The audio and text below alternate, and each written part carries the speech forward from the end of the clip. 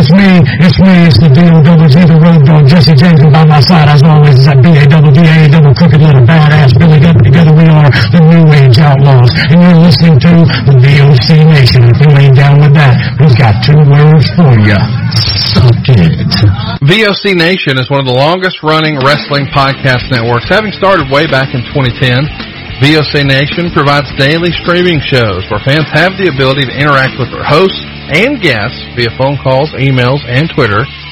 Archive free content includes past interviews with huge names like Hulk Hogan, Jesse Ventura, Kurt Angle, Sting, Mick Foley, Joey Styles, Howard Finkel, and so many more. Listen live at VOCNation.com and subscribe to all the podcasts by searching VOC Nation Radio Network on your favorite podcast app. And be sure to follow these guys on Twitter at VOC Nation. Hey guys, welcome back to Talking Sass. I, of course, am Sassy Steffi. Thank you guys so much for joining me for yet another amazing guest. But you know what? Let's take it a step above that because he is legendary within the wrestling business, at least in my opinion. But before we get to that, let's take a little bit of time to talk about something else because Dan Murphy has been on my show twice now giving us wonderful wrestling history lessons. And I think his segment deserves a name, don't you? So here's what we're going to do. If you go to my Instagram and my Twitter, at Sassy Steffi, and you drop me what you think is the best creative and fun name, and if I pick it, I will use it, and also I will send you a prize. I have lots of little goodies I can send you. So make sure you do that. Once again, that's at Sassy Steffi on Instagram and Twitter. Now on to my guest. Like I was saying, in my mind, he is legendary. He was with the WWE for over 20 years. He reffed 14 WrestleManias, including Edge and Undertaker, which we're definitely going to talk about. He's an author and also a host, and he has the greatest social media ref and rants I absolutely am so entertained by. So I hope you guys will enjoy this episode. He is one of the greatest of all time referees. Here is Jimmy Korderas.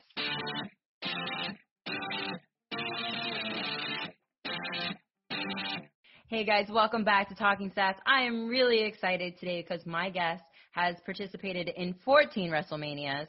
He's been in countless TLC matches, but he's not an actual competitor. That's right. I have the one, the only Jimmy Korderas, a referee extraordinaire, on with me today. And I just want to say, Yasu, Jimmy. Oh, thank you. Yasu. Thanks for having me, Steph. I think we should end the podcast right there. How can I live up to that billing? That's awesome. Well, I mean, I have so much to talk to you about, so we're definitely not going to end it there because there's so many stories. You had your book that came out that I got plenty of stories and interesting things I want to ask you about. And then, of course, there's everything since the book that you've also been doing that keeps yourself busy. So I'm really excited about this. Cool. Yeah. Well, I'll fire away. Whatever you want to know. I'll try to get my brain working and remember everything. You know, a lot of ref bumps over the years. Oh, definitely. I'm sure. Yeah. So we'll start then. June 6, 1971. Mm-hmm. That was the very first wrestling show that you went to. Mm-hmm. And you were 9 years old. Tell us a little bit about that. Like, how was that as a kid growing up and then going to your first show? It's amazing because, you know, as a young child, you watch it on television and you dream about being able to go. And then as you start getting older, sometimes, with some people anyways, and it happened with me too, you start dreaming about, hey, maybe one day I can do this. So, but first and foremost, as much as I love watching it on TV, I want to go see these guys live because they look larger than life. And then as a 9-year-old going and watching it for the first time, and, you know, and sneaking down as close as you can, you know, you sneak down to ringside and you go, man, these guys are big. Wow. And it's just an incredible feeling. Incredible. Well, just this past year, I took my nephews to their first WWE show. It was a house. Well, it's not their first one, but it was the first one where they had floor seats. Mm-hmm. And we were right near the guardrail. And my youngest, he's 8 or 9, so right around the same age you were, he like kept running to the guardrail like, oh my God, look at this guy. Look at this guy. And then Bray Wyatt came out and he was so afraid of him. Mm-hmm. It was bad because he was actually having nightmares about him. But then afterwards, we're friends with a couple of people backstage, obviously. So he got to meet Bray Wyatt, and now he's like, I love him as the right. It's so great. But yeah, and when we were seeing some of the guys backstage, just the difference in size between my little nephews and them, it's great. So when you're 9 years old my first independent show, I think I was 12 or 13. My first WWE show, I was quite a bit older. I was probably 18, 19 when I went, but watched it since I was a kid. So definitely that larger than life. And I can remember watching it as a kid, even some of the wrestlers that, you know, I was afraid of at the time. Like, I was more afraid of Yokozuna than anybody else. I don't know why, but that was the guy that I was like, no. Well, he was a big guy. I mean, like, I could see how he could intimidate young people, you know, and, you know, obviously as someone who was privileged enough to get to work with him, I saw Rodney in a different light, but at the same time, I could also see how people would get terrified. Like, he did that bonsai drop, and I kept thinking to myself, you know, yes, we know it's professional wrestling, but at the same time, I don't want to be on the receiving end of that sucker. Definitely not. Definitely not. And also Papa Shango was another one that really, really got me as a kid. Mm-hmm. Like I can imagine that. A lot of people, a lot of people say Taker, but for me it was Papa Shango, and I had a chance to meet him at a convention, and later on that night there was a show, and he asked me to be one of his hosts, and obviously he's the Godfather as well. Yeah. And I was like, no, I had my moment. I met Papa Shango. I got my picture with him. I can't. Like, nothing gets better than that for me. That's awesome. Yeah, and it's funny because you mentioned Taker, and Taker, he's scary, but at the same time, there's this aura about him. Mm-hmm. You know, just the way he presents himself, the way he comes out, the way he walks, the way he's you know, that look. It's kind of scary, but at the same time, you're more in awe, I think. Definitely. Yeah. And, I mean, he has that, when the gong hits and all that, you know, like, that's there's no mistaking it's The Undertaker. Anytime you hear that music or you see him, anything, you just, it's all completely him. There's been tons of rip-offs, but it's always genuinely him. Yeah.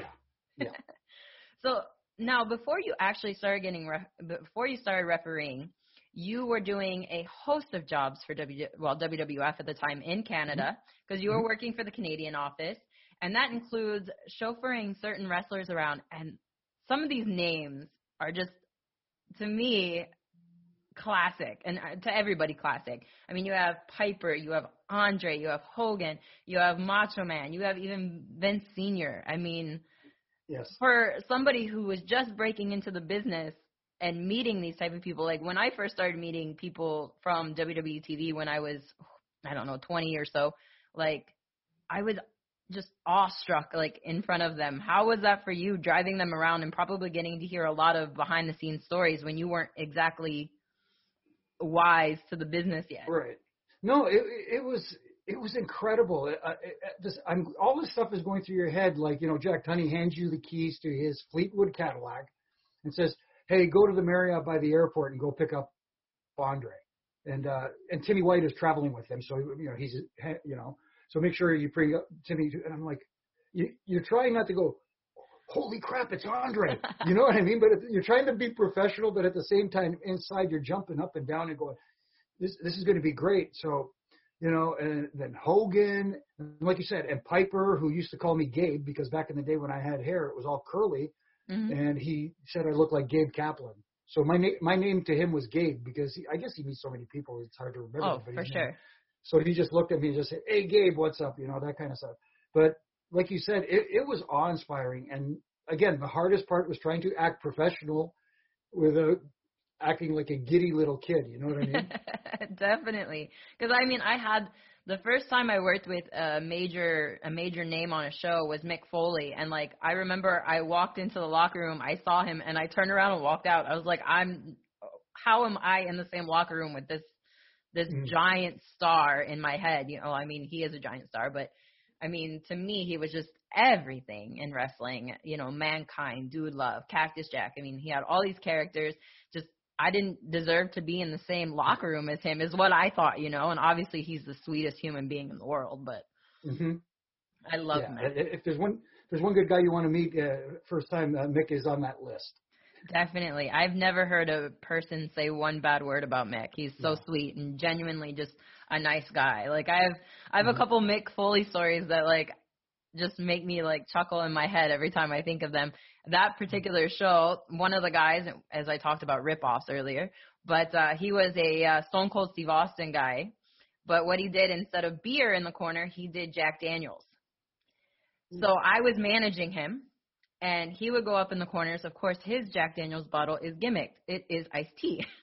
And mine that I'm giving out, they had 20, it was in the States, so 21 and over had wristbands. So I would go out and I'd give shots to the fans who had wristbands. And we would all take a shot with him when he's up in the corner. And I was obliterated, but it was fun. But that particular show, Mick comes over to me and he's like, what's in there? And I was like, oh, well, his is iced tea, but this is Jack Daniels. We, toast shots to the crowd. And he's like, we're going to do a shot before we go out there. And I was like, what? Oh. And he was so much fun. He just like, after that moment, like I was totally chill with him. I didn't feel like he was this big superstar that I should be like in complete awe of. He's just so down to earth and normal like everybody else. Yeah, exactly.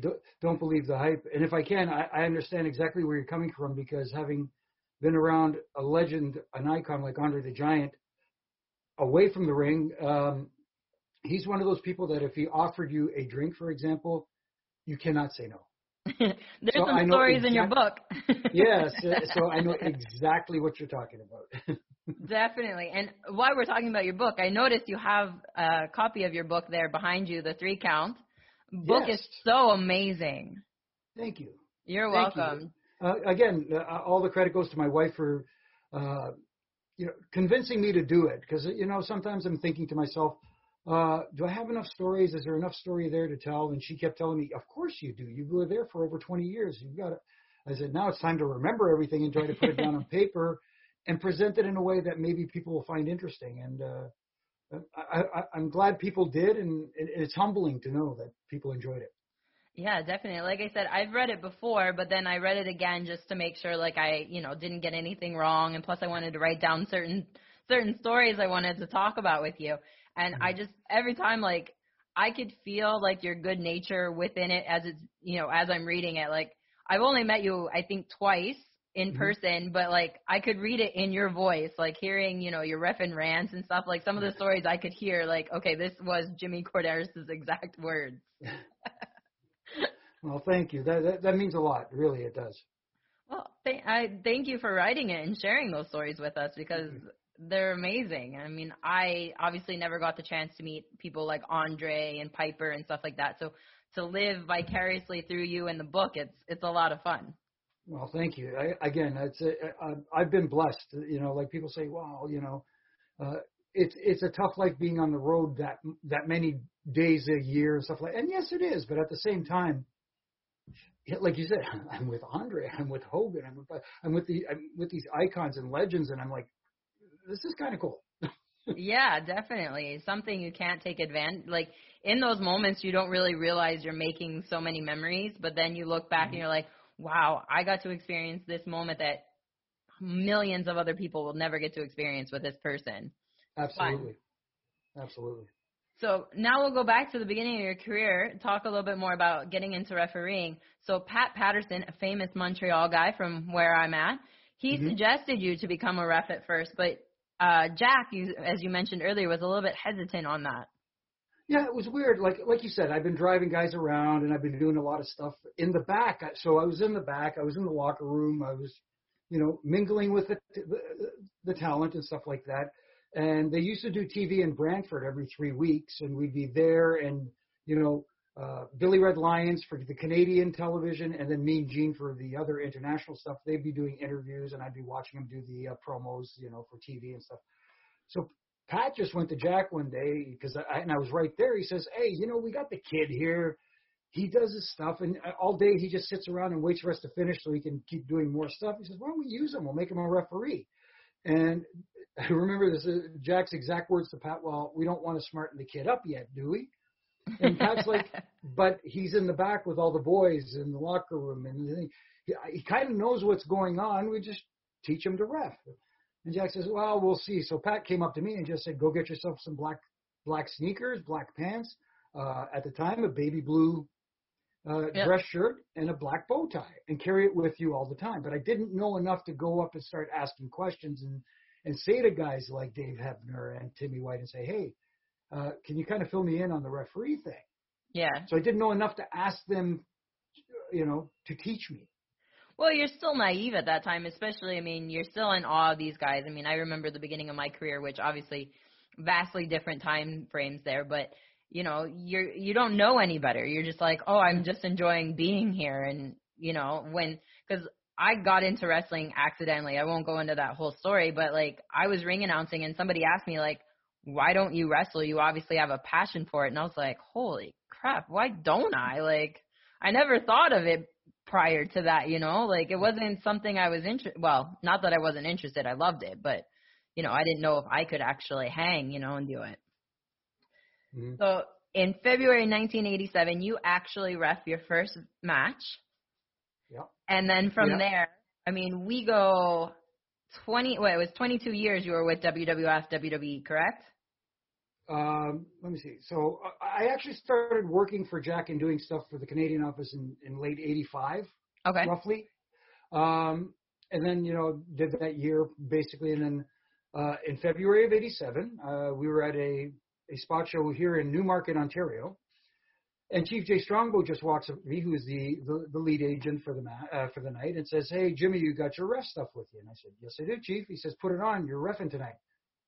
What am I supposed to say? No, I mean, like, I'm not, you know, the first thing I want to say is, but nobody's kind of taught me anything yet. Mm-hmm. So I said, okay. He says, you're going to do one match with S.D. Jones versus Jose Luis Rivera, who was the Red Demon under a mask, right? Okay. And I said, okay, cool. So I went to S.D. Thank goodness, because S.D. was a good friend. And I said, S.D., I'm reffing your match tonight. He says, oh, great. I said, I've never refereed a match before. He says, listen to me. Stay close. I will get you through it. Don't worry. Mm-hmm. He talked me through the whole match. I must have been like very robotic, I'm assuming, but at the same time, he got me through it. Yeah. And Chief just said, you did okay. You got to learn to relax. Well, of course. I mean, trial by fire here. You're going to be nervous. Yeah.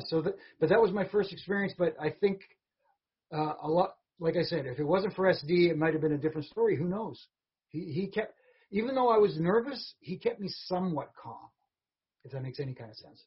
Well, yeah, there's definitely people that can see you're nervous and talk you through something. And especially in the moment, maybe with reffing, I don't know for you, I'm not speaking for you. Maybe this is a situation, though. You're so in the moment, you don't really realize that you got those nerves as bad as you actually have them at that moment.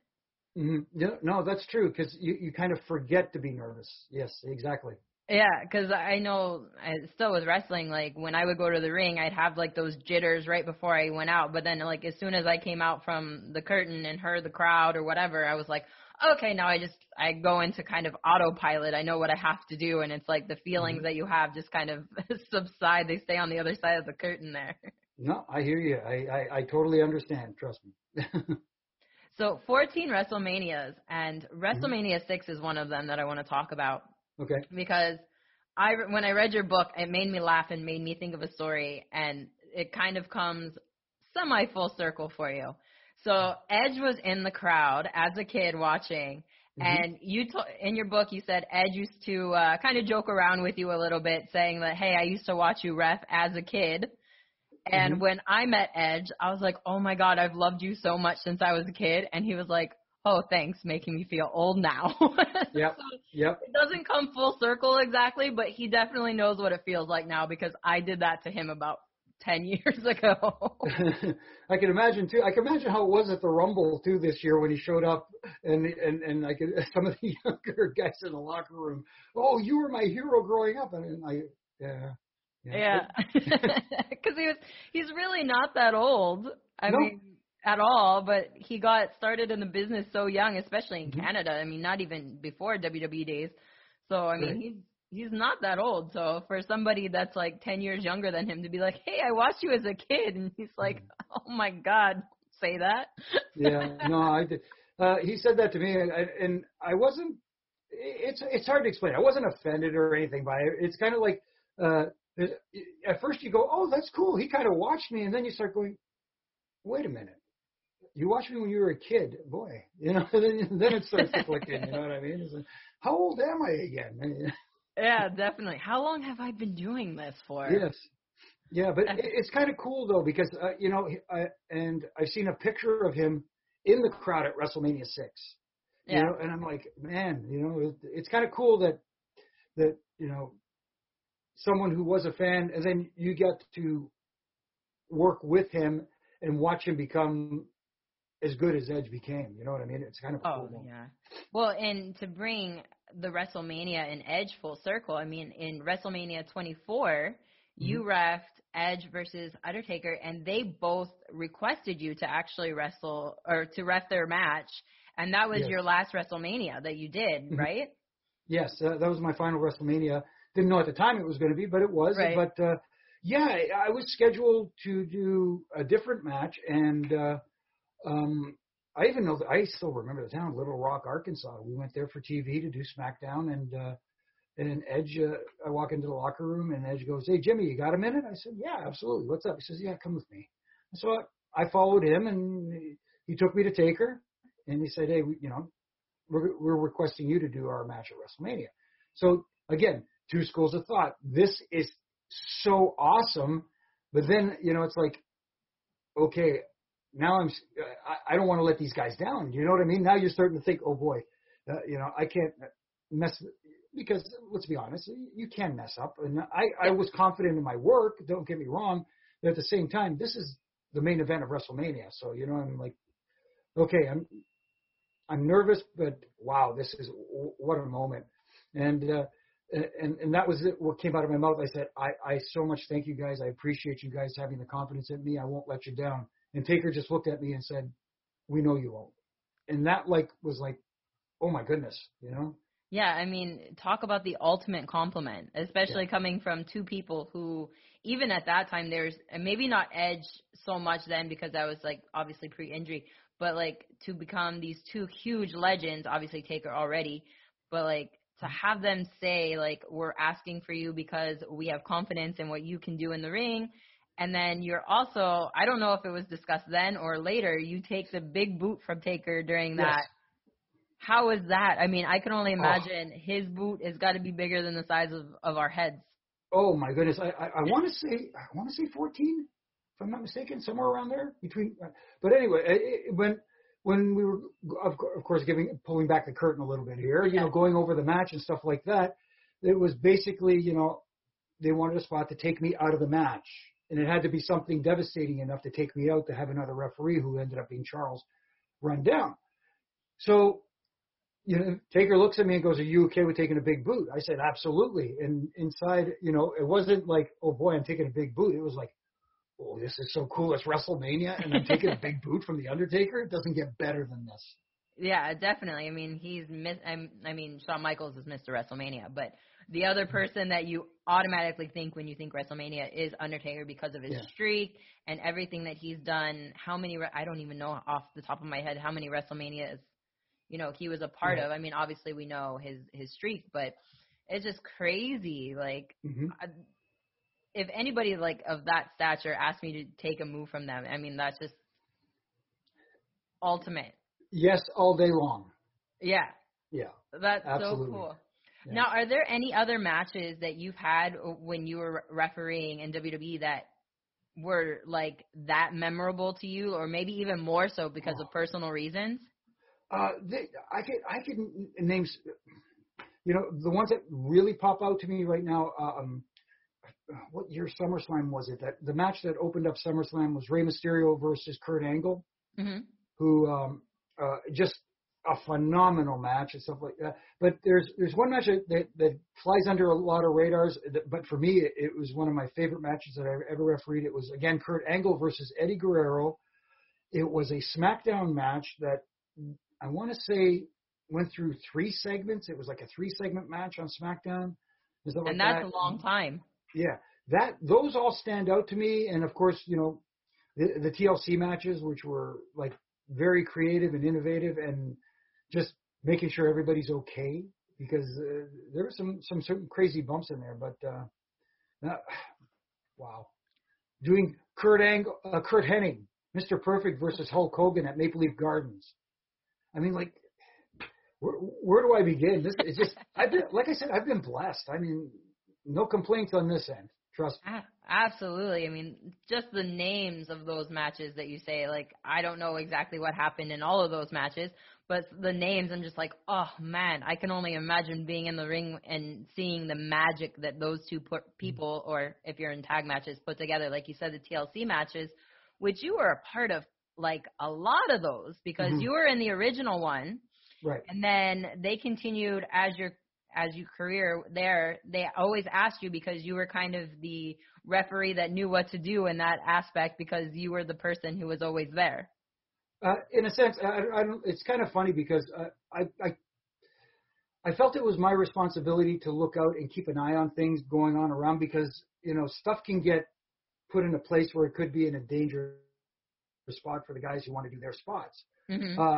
I think WrestleMania Houston, remember when Edge did the spear on Jeff Hardy, who was hanging from the belts? Yeah, it's one of the most iconic moments ever. Yeah. But if you look down in the bottom right-hand corner of your screen, you could see me pulling a ladder out so that they don't land on it. Oh, yeah, that could have been bad news. Yeah, see, and not to put myself over, but that's what I did. I went around to make sure that in a match where so much there's so many ways that it can go south, make sure that at least try to make it as safe as possible for the guys, if that makes any kind of sense in a match like TLC. Well, yeah, I mean, they're definitely putting their bodies out there on the line for the entertainment of the fans. But like you said, there's so much going on. You need to kind of be wary of what's going on. Like, I've done some hardcore matches, and I can tell you they're not my favorite kind, because you never know if a table goes here or a ladder goes there, what's going to be broken into pieces or splintered and all that kind of stuff. So it's very dangerous. And I don't know if maybe people realize that, that are just fans, that it's not just the moves, it's also these things breaking and the things going on around that can also add injuries. No, absolutely. You look at a simple thing like, running the ropes or something like that. You tweak it, you twist a knee, an ankle, even something simple like that, you just never know. Right. I mean, obviously, but every time you increase the risk level with a move, you increase the risk level with an injury as well. Definitely. I mean, you see a lot of the high flyers in WWE, not even high flyers exactly all the time, but they always have the Rock tape on to, kind of help aid in some painful injuries or nagging injuries that they might still have. I mean, I wrestled maybe once a weekend, twice a weekend, maybe 3 times a week if I was lucky. But, I mean, some of the WWE superstars, they're wrestling 4, 5, 6, 7 times a week. I mean, and no real time off. And there'd be, next weekend I'm just not going to, book any shows. That's not how it works in WWE. You're a WWE superstar, especially if you're on the high caliber end where people want to see you and you're a merch seller. You're working all the time. Yeah, obviously a little different now during these current situations, but under, for lack of a better term, normal circumstances, it's a tough grind. It really is. Yeah, I know a lot of people say this isn't ballet, which is hard because I know some dancers who are like, ballet's not easy either. Yeah. But it's really tough on the body and even tough on the mind. I mean, a lot of this year, I think, with a lot of people being more inside and having to deal with their own emotions, it's been a lot harder for everybody too. And with wrestling, you're not go, go, go, go, go. You're sitting and, you do a show once a week or twice a week. And you're really not, you have to really sit and think about everything else you've been doing in your life. Yeah, it's funny you said that because, like you said, you work once, twice, maybe 3 times a week. So for you to jump, let's say, to WWE and go through that full-time schedule, it's an adjustment period that you're going to have to go through. Now for the WWE superstars who have been doing that schedule and now doing maybe 2 days of television a week, as opposed to like 5 or 6 days or whatever it was, that's an adjustment for them too, because your body gets accustomed to, let's say, bumping 5 days a week as opposed to 2 days a week. So, it's going off on a tangent here. No, I understand, because I explain to people sometimes, they're like, doesn't it hurt when you fall? I'm like, yeah, it hurts, but you kind of like, it's kind of like a mechanic when they have callus on their hands. Like that's, your body just, it doesn't physically most likely have callus on them, but your body just kind of absorbs it, and that's something normal that it is used to. So your body is just adjusts, I guess, is the best way. Yep. Yeah. So what are you going to do? So after WWE, you went on, you wanted to start broadcasting, which you have been doing quite a bit of, and we're going to talk about because I find like we have kind of a little bit of similarities. In 2012, I went to broadcasting school. Obviously, I said I started as a ring announcer, and then I started wrestling. But then, like, I went back, and I'm like, okay, I need to have something to do once wrestling does kind of go on the wayside. So I started broadcasting school. And then I moved to Canada, and I was totally out of my element. That's just for one. But anyway. So you have to learn how to say a lot. Well, here in Quebec, you also have to be pretty fluent, with French, which is not, I can say 6 years living here is not something I am very good at. I'm not, and my wife is from Quebec, and she is bilingual. So, I am not in the least. She likes to joke that I am bilingual. I speak English and Gringlish. It's funny that you say that because I am starting to learn a few Greek words here and there because my son goes to a Greek daycare, and obviously Chris, my husband, knows Greek. And so I'm learning like words here and there. So I'm not probably at your level, but I probably speak a little bit of Greeklish too. So there you go. Yeah, no, it's fun actually sometimes. Yeah, definitely.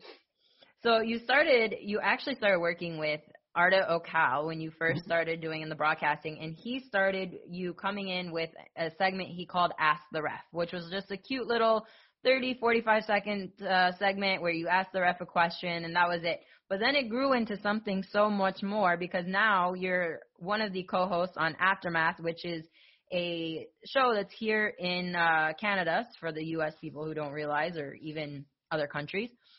And you've gotten to work. When I was doing my notes, I was like, wow, a lot of the people he works with either worked for WWE or went on to work for WWE in the future, because obviously Arda Ocal at one time worked with WWE.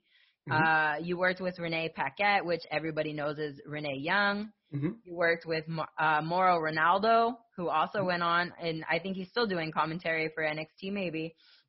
And then I wrote so many things down.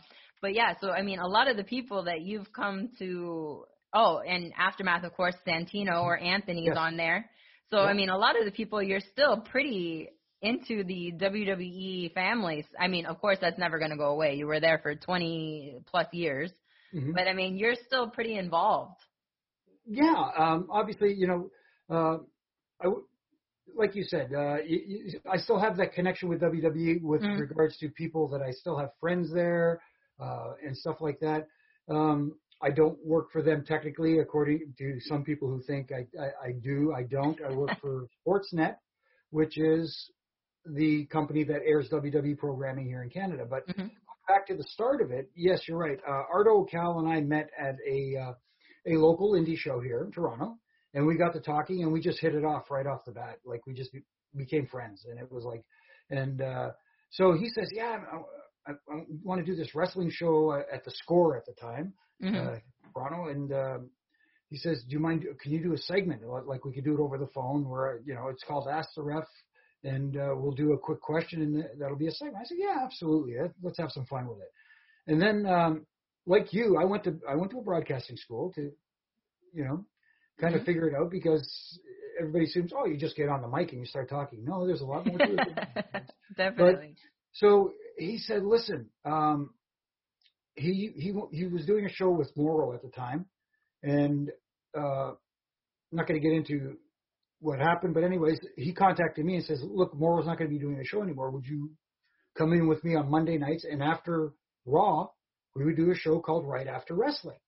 So we were live on the Score radio with Right After Wrestling, which morphed into Aftermath, and then became a television program that started off again with Arda, Mauro, and Renee. And then when Mauro parted ways and went to the MMA world and did his other stuff, I became the third person on the show with Renee and Arda. And again, blessed again. I'm still there doing it now with Santino, or AC as I like to call him, and Nug Nar Gang, and of course Caroline, who's off for a little while. So we got Kevin, Mickey filling in for now, and still having fun. You know, we do our wins and fails for the week, what we liked, what we didn't like, but even in the fail, we don't try to we try to be positive, because it's kind of like there's so much negativity going on with wrestling nowadays, and people saying, "Oh, this is no good, and this wasn't good, and this." You know what? It may not have appealed to you, but you know, let's try to find some positives too, because not everything is bad. Right, and I mean, everybody has an opinion, so nobody's necessarily right or wrong. It's just what they liked or disliked, and people tend to take things a little too personally, perhaps. Some people. Yeah. Me, you know, you take it with a grain of salt, in my opinion, but you know, some people aren't able to do that. Now, I get it. Yeah. And with the Ask the Ref, did that inspire you to do your ref and rant that you do on your social media accounts?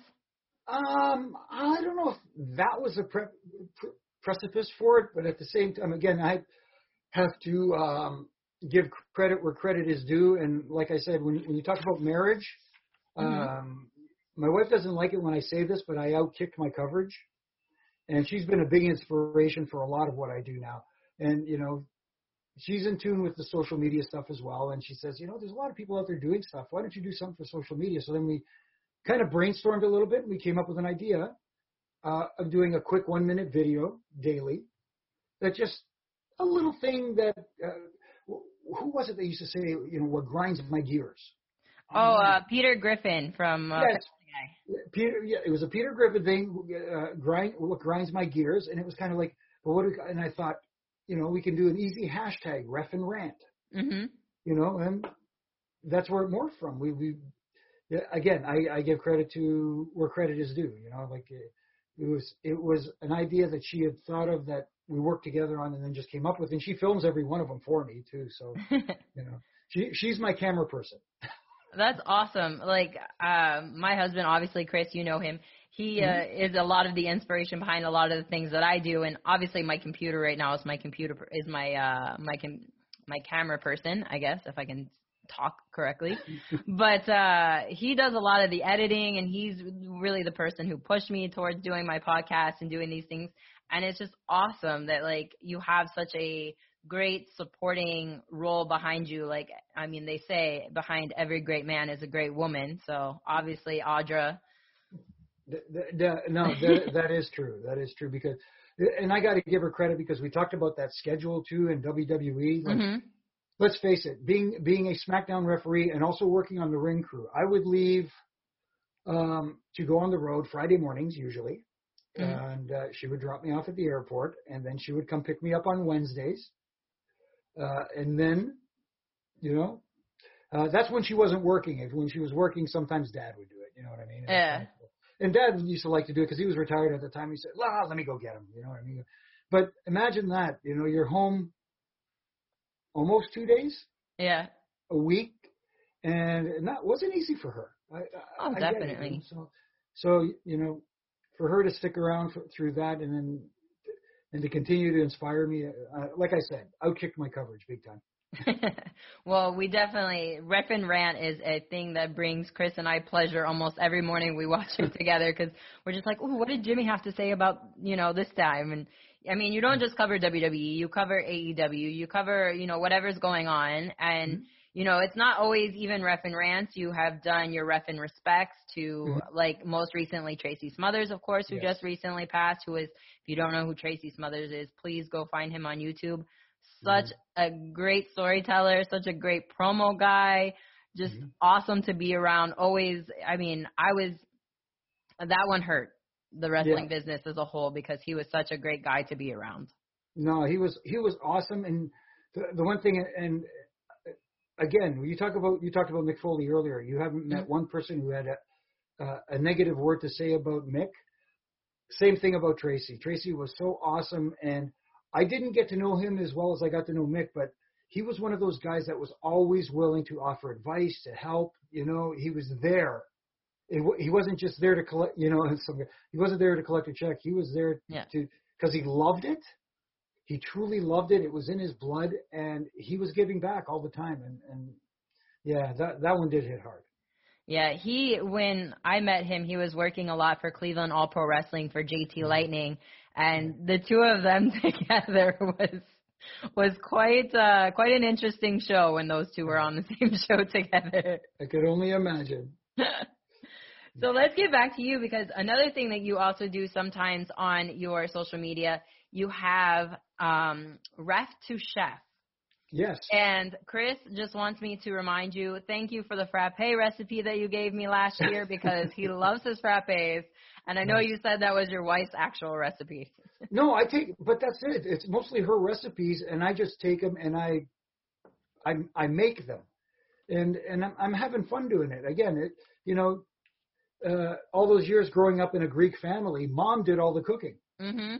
You know what I mean? Dad didn't do any cooking. I don't remember Dad cooking anything. But, and I just, my wife is a terrific cook, but I don't know. I have, in my later years, found enjoyment in actually making dinner and stuff like that. Not every night. Yeah. But I like doing it, and I like watching the Food Network sometimes too, stuff like that. So I'm having fun with it, and who knows? You talk about broadcasting, maybe that's another segment that could come up on the show. You never know. Definitely. I mean, I love cooking dinner too, and you said you came from a Greek family. For those who don't know, I married into a big Greek family, and so I've tried to learn pastisio and the cookies at Easter, which I've got those down pretty well. But the pastisio is still one that just surpasses my knowledge of how to make everything go perfectly. And I'm also impatient. So when it takes 5 hours to make a dinner, I'm just not for it. So it's only special occasions that pastisio gets made. And I always make sure my mother-in-law is here for it. There you go. Yeah, because you know who the biggest critic is going to be is your mother-in-law. Yeah, but I'm very lucky, because I know a lot of people complain about their in-laws, but my in-laws are honestly the best people. Nice. My mom passed right around the same time I met Chris. So when that happened, they really kind of just wrapped their arms around me, even though I wasn't married to him at the time. I was just dating him, and wrapped their arms around me and really brought me in as a family member, even though I'm not 0% Greek and everybody else in the family is 100% Greek. Well, you and my wife were in the same boat, and you were both blessed to be accepted by the family. Yeah, and there's a lot of misconceptions, because of my big fat Greek wedding, that outsiders don't get accepted very well. I'm sure it happens, but again, sounds like your in-laws are awesome, and my parents accepted my wife, which is,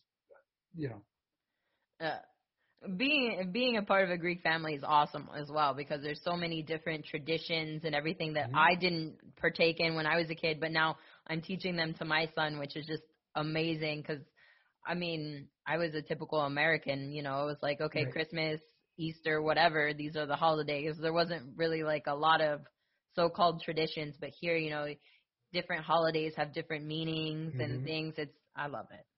No, I could go on all day about being married into a Greek family and how wonderful it is, especially the food.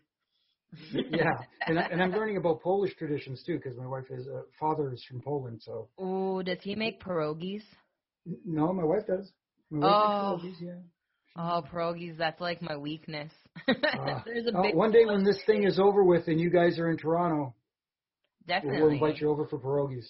Definitely, we'll have to make pierogies and pasticcio. Yeah, that's a weird talk about P&P. Carb overload. There you go, P&P. I would love that, and I've never been to the Hockey Hall of Fame, and that's right there, so I'm sure we could make a whole weekend of that. Oh, there you go. Yeah, definitely. Well, let's talk more about wrestling, because there's still a few more questions that I have for you that weren't exactly covered in your book. So, what wrestlers today, if you were to wrestle, would be your dream match? Ooh.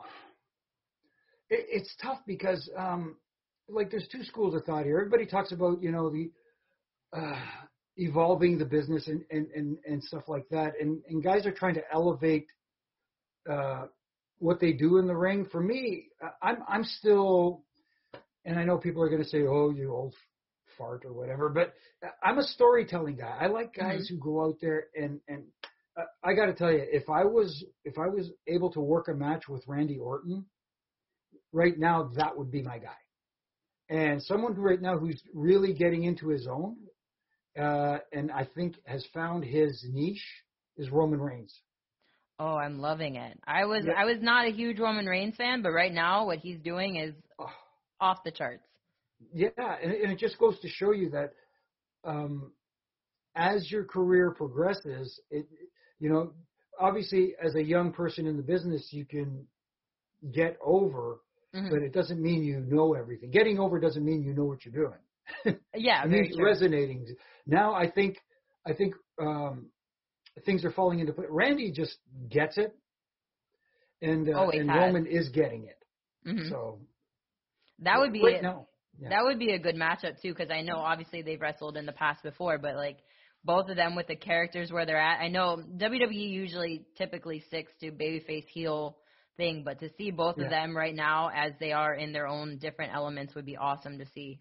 But if you're going to go babyface heel, I'm looking right now, and of course, I think there's rumors flying that maybe Daniel Bryan is looking to wind down his full-time in-ring career. Mm-hmm. And if that are the case, why not him versus a Roman Reigns? Because the storytelling in that match, or even have him against Randy Orton, even though he's a SmackDown superstar, I get it. But at the same time, you have two great heel storytellers against someone like Daniel Bryan, who is a great worker who could tell stories in the ring as well. I think, for me, that's awesome. Yeah, and I know, of course, this is going to air in like 2 weeks, but right now the match, I think you did your ref and rant about today, was Eddie Kingston and Jon Moxley. That storytelling is amazing. Yeah, if I can for a minute go on a little bit of a tangent here on your show. I keep seeing people talk about, oh, look at the moves these guys are doing. Look how, and all this, and how cool this looks and how cool that looks. I don't disagree with you. Yes, they do look cool. The moves look spectacular. But in the grand scheme of things, they don't mean anything because it doesn't lead to anything other than that was a cool move. When you talk about the last couple of weeks, especially in AEW, what have people been talking about the most? The story. They've been talking about the Eddie Kingston, Jon Moxley promo segment from Dynamite, and the Chris Jericho and MJF segment where they were dancing My Best Friend and all that stuff. I loved that. See again, two schools of thought for me. Again, was I entertained? Absolutely. I thought it was well done. It was fun. It was entertaining. It made me smile. It put a smile on my face. But from a business standpoint, where my head goes, I'm looking at it like, okay, MJF is the guy they're trying to build as this monster heel. Yeah. They want him to be a bad guy. They want people to dislike him, and in the world of suspending disbelief in pro wrestling, you want to see him get his butt kicked by the babyface. Even though Chris Jericho is not technically a babyface, but still. Yeah, there's a blurry line there with the inner circle right now. Right. But at the same time, I'm liking this guy because I was entertained by that segment. So now it kind of counteracted all the negativity he had me feel towards him, if that makes any sense. So, definitely. So somebody came at me and said the other day, well, Steve Austin and Kurt Angle did this Jimmy Crack-Corn and I Don't Care segment in Vince's office at one time. I said, yeah, but Austin was a butt kicker and a heel for how many years before he went into like doing comedy stuff? Yeah, and MJF's very young still in the business. Yeah, so I think they kind of hampered him a little bit with progressing as a heel because of that. But, well, time will tell. We shall see. Yeah, I totally understand because me personally, I'm a very storytelling person. If you ever watch any of my matches, it wasn't me doing flips and cool moves and stuff. Me being the heel, I didn't think that was my place anyway. Not that I would do those in the first place, but I love the storytelling aspect of it, and I love like being able to get somebody emotionally invested into what was going on. Like I remember one time I worked a match at Shimmer. And it was me versus Thunder Kitty, which we're both very old school fought wrestlers. And they're like, we want the finish to be a sleeper hold. And we want to see if you guys can get that over. And we're like, all right, cool. So we did a sleeper hold. They did the whole one hand, drop the hand 3 times. I lost. I went to sleep. And they popped so loud in Shimmer because they're used to seeing like these big extravagant matches. Well, maybe not like a totally crazy, extravagant matches. It's not WrestleMania, but they're used to seeing like really cool moves and hard-hitting matches, and then you come out and you have us telling this story old school, and I go to sleep to a sleeper hold. And I remember walking through the curtain, and they're like, I can't believe you just got that over. No, it's it's because now it's unique. Now it's different. But, it wasn't like that was Piper's finishing move. Piper's finish was the sleeper hold. And I see, people have this misconception. They say, what, you don't like cool moves? Yes, I do like the cool moves as long as they're done in context of the story of the match. Doing cool moves just to do cool moves, and then the lack of selling, for lack of a better term, afterwards, or not properly selling, these big creative moves, to me, it hurts.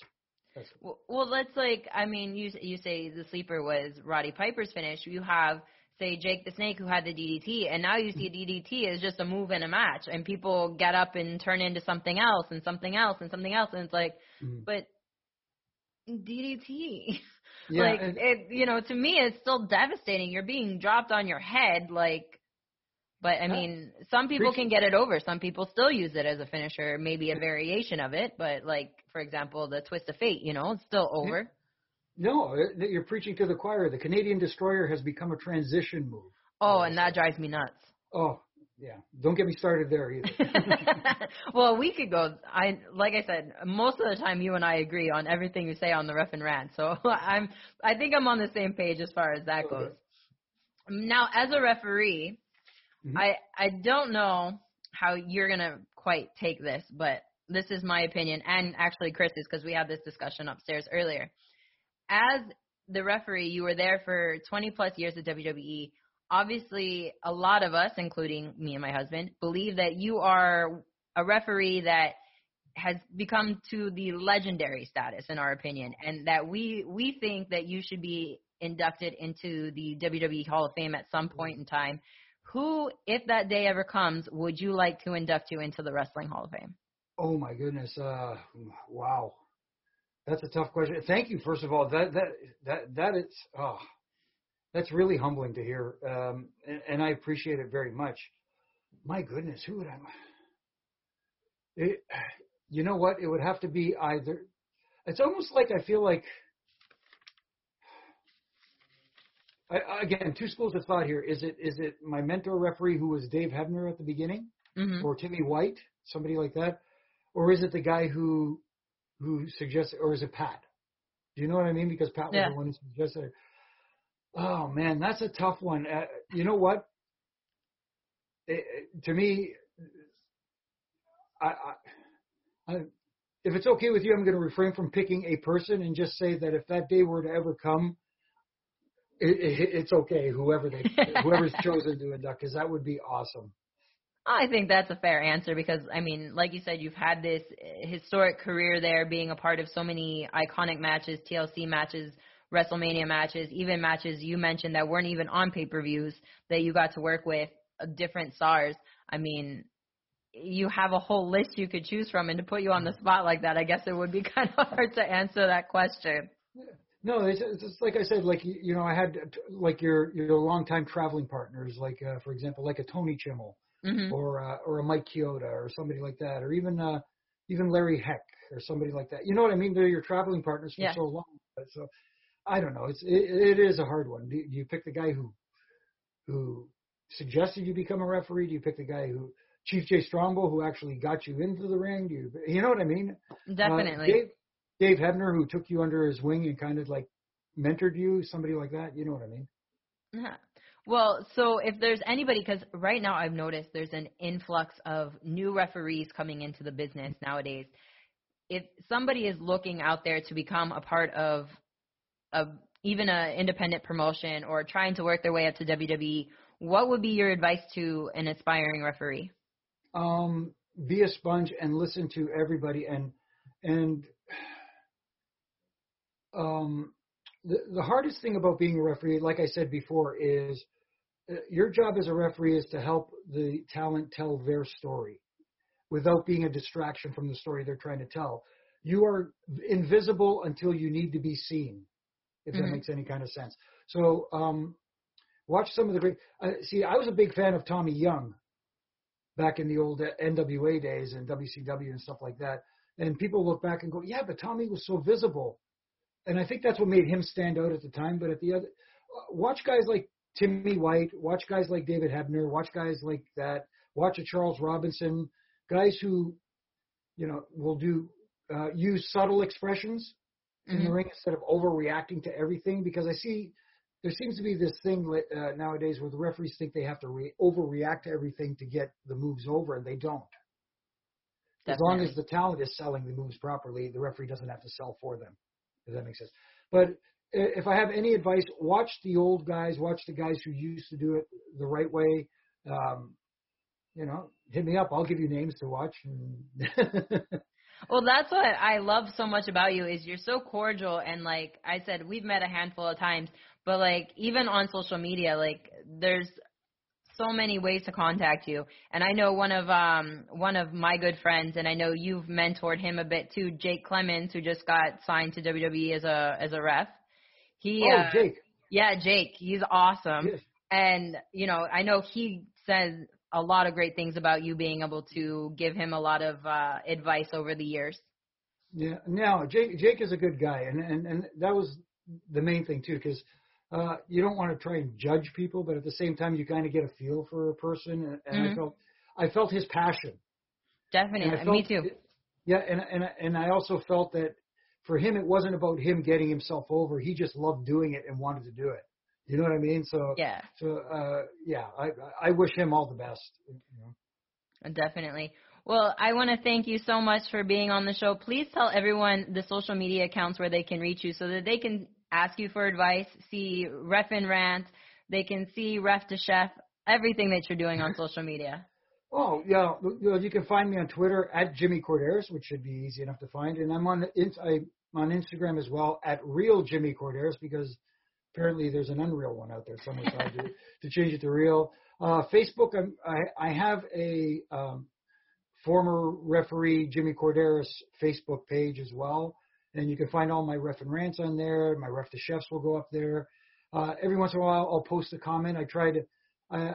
I'm like I said, I'm trying not to be very negative nowadays, but at the same time, if I do have a critique, it's going to come out. So you can hit me up there, and as long as people are cordial and respectful, they're going to get the same back. Awesome. Again, F. Hattie Stoll for being on the show, and I can't wait to have you on again because I know soon in the future I'm just going to want to pick your brain about more refereeing. Oh, and as we say, parakalo, and please say hello to Chris and the little guy. Of course, of course. Thank you so much, Jimmy. Until next time, this is Talking Sass. What a wonderful conversation that was with Jimmy. He's such a wealth of knowledge, and I'm so glad that he was able to come on my show. Make sure you go check out his book if you haven't read it already. 3 Count, it's out. It's amazing. And he has so many stories that he shares with guys that he's been on the road with. So you guys definitely, if you haven't read it already, will absolutely love it. And don't forget, while you're at it, go to my social media at Sassy Steffi on Instagram and Twitter, because I need a name for Dan's segment. So make sure you go. And like I said, the winner's going to win a prize. All right. So, guys, until next time, this has been Talking Sass. We'll see you next time.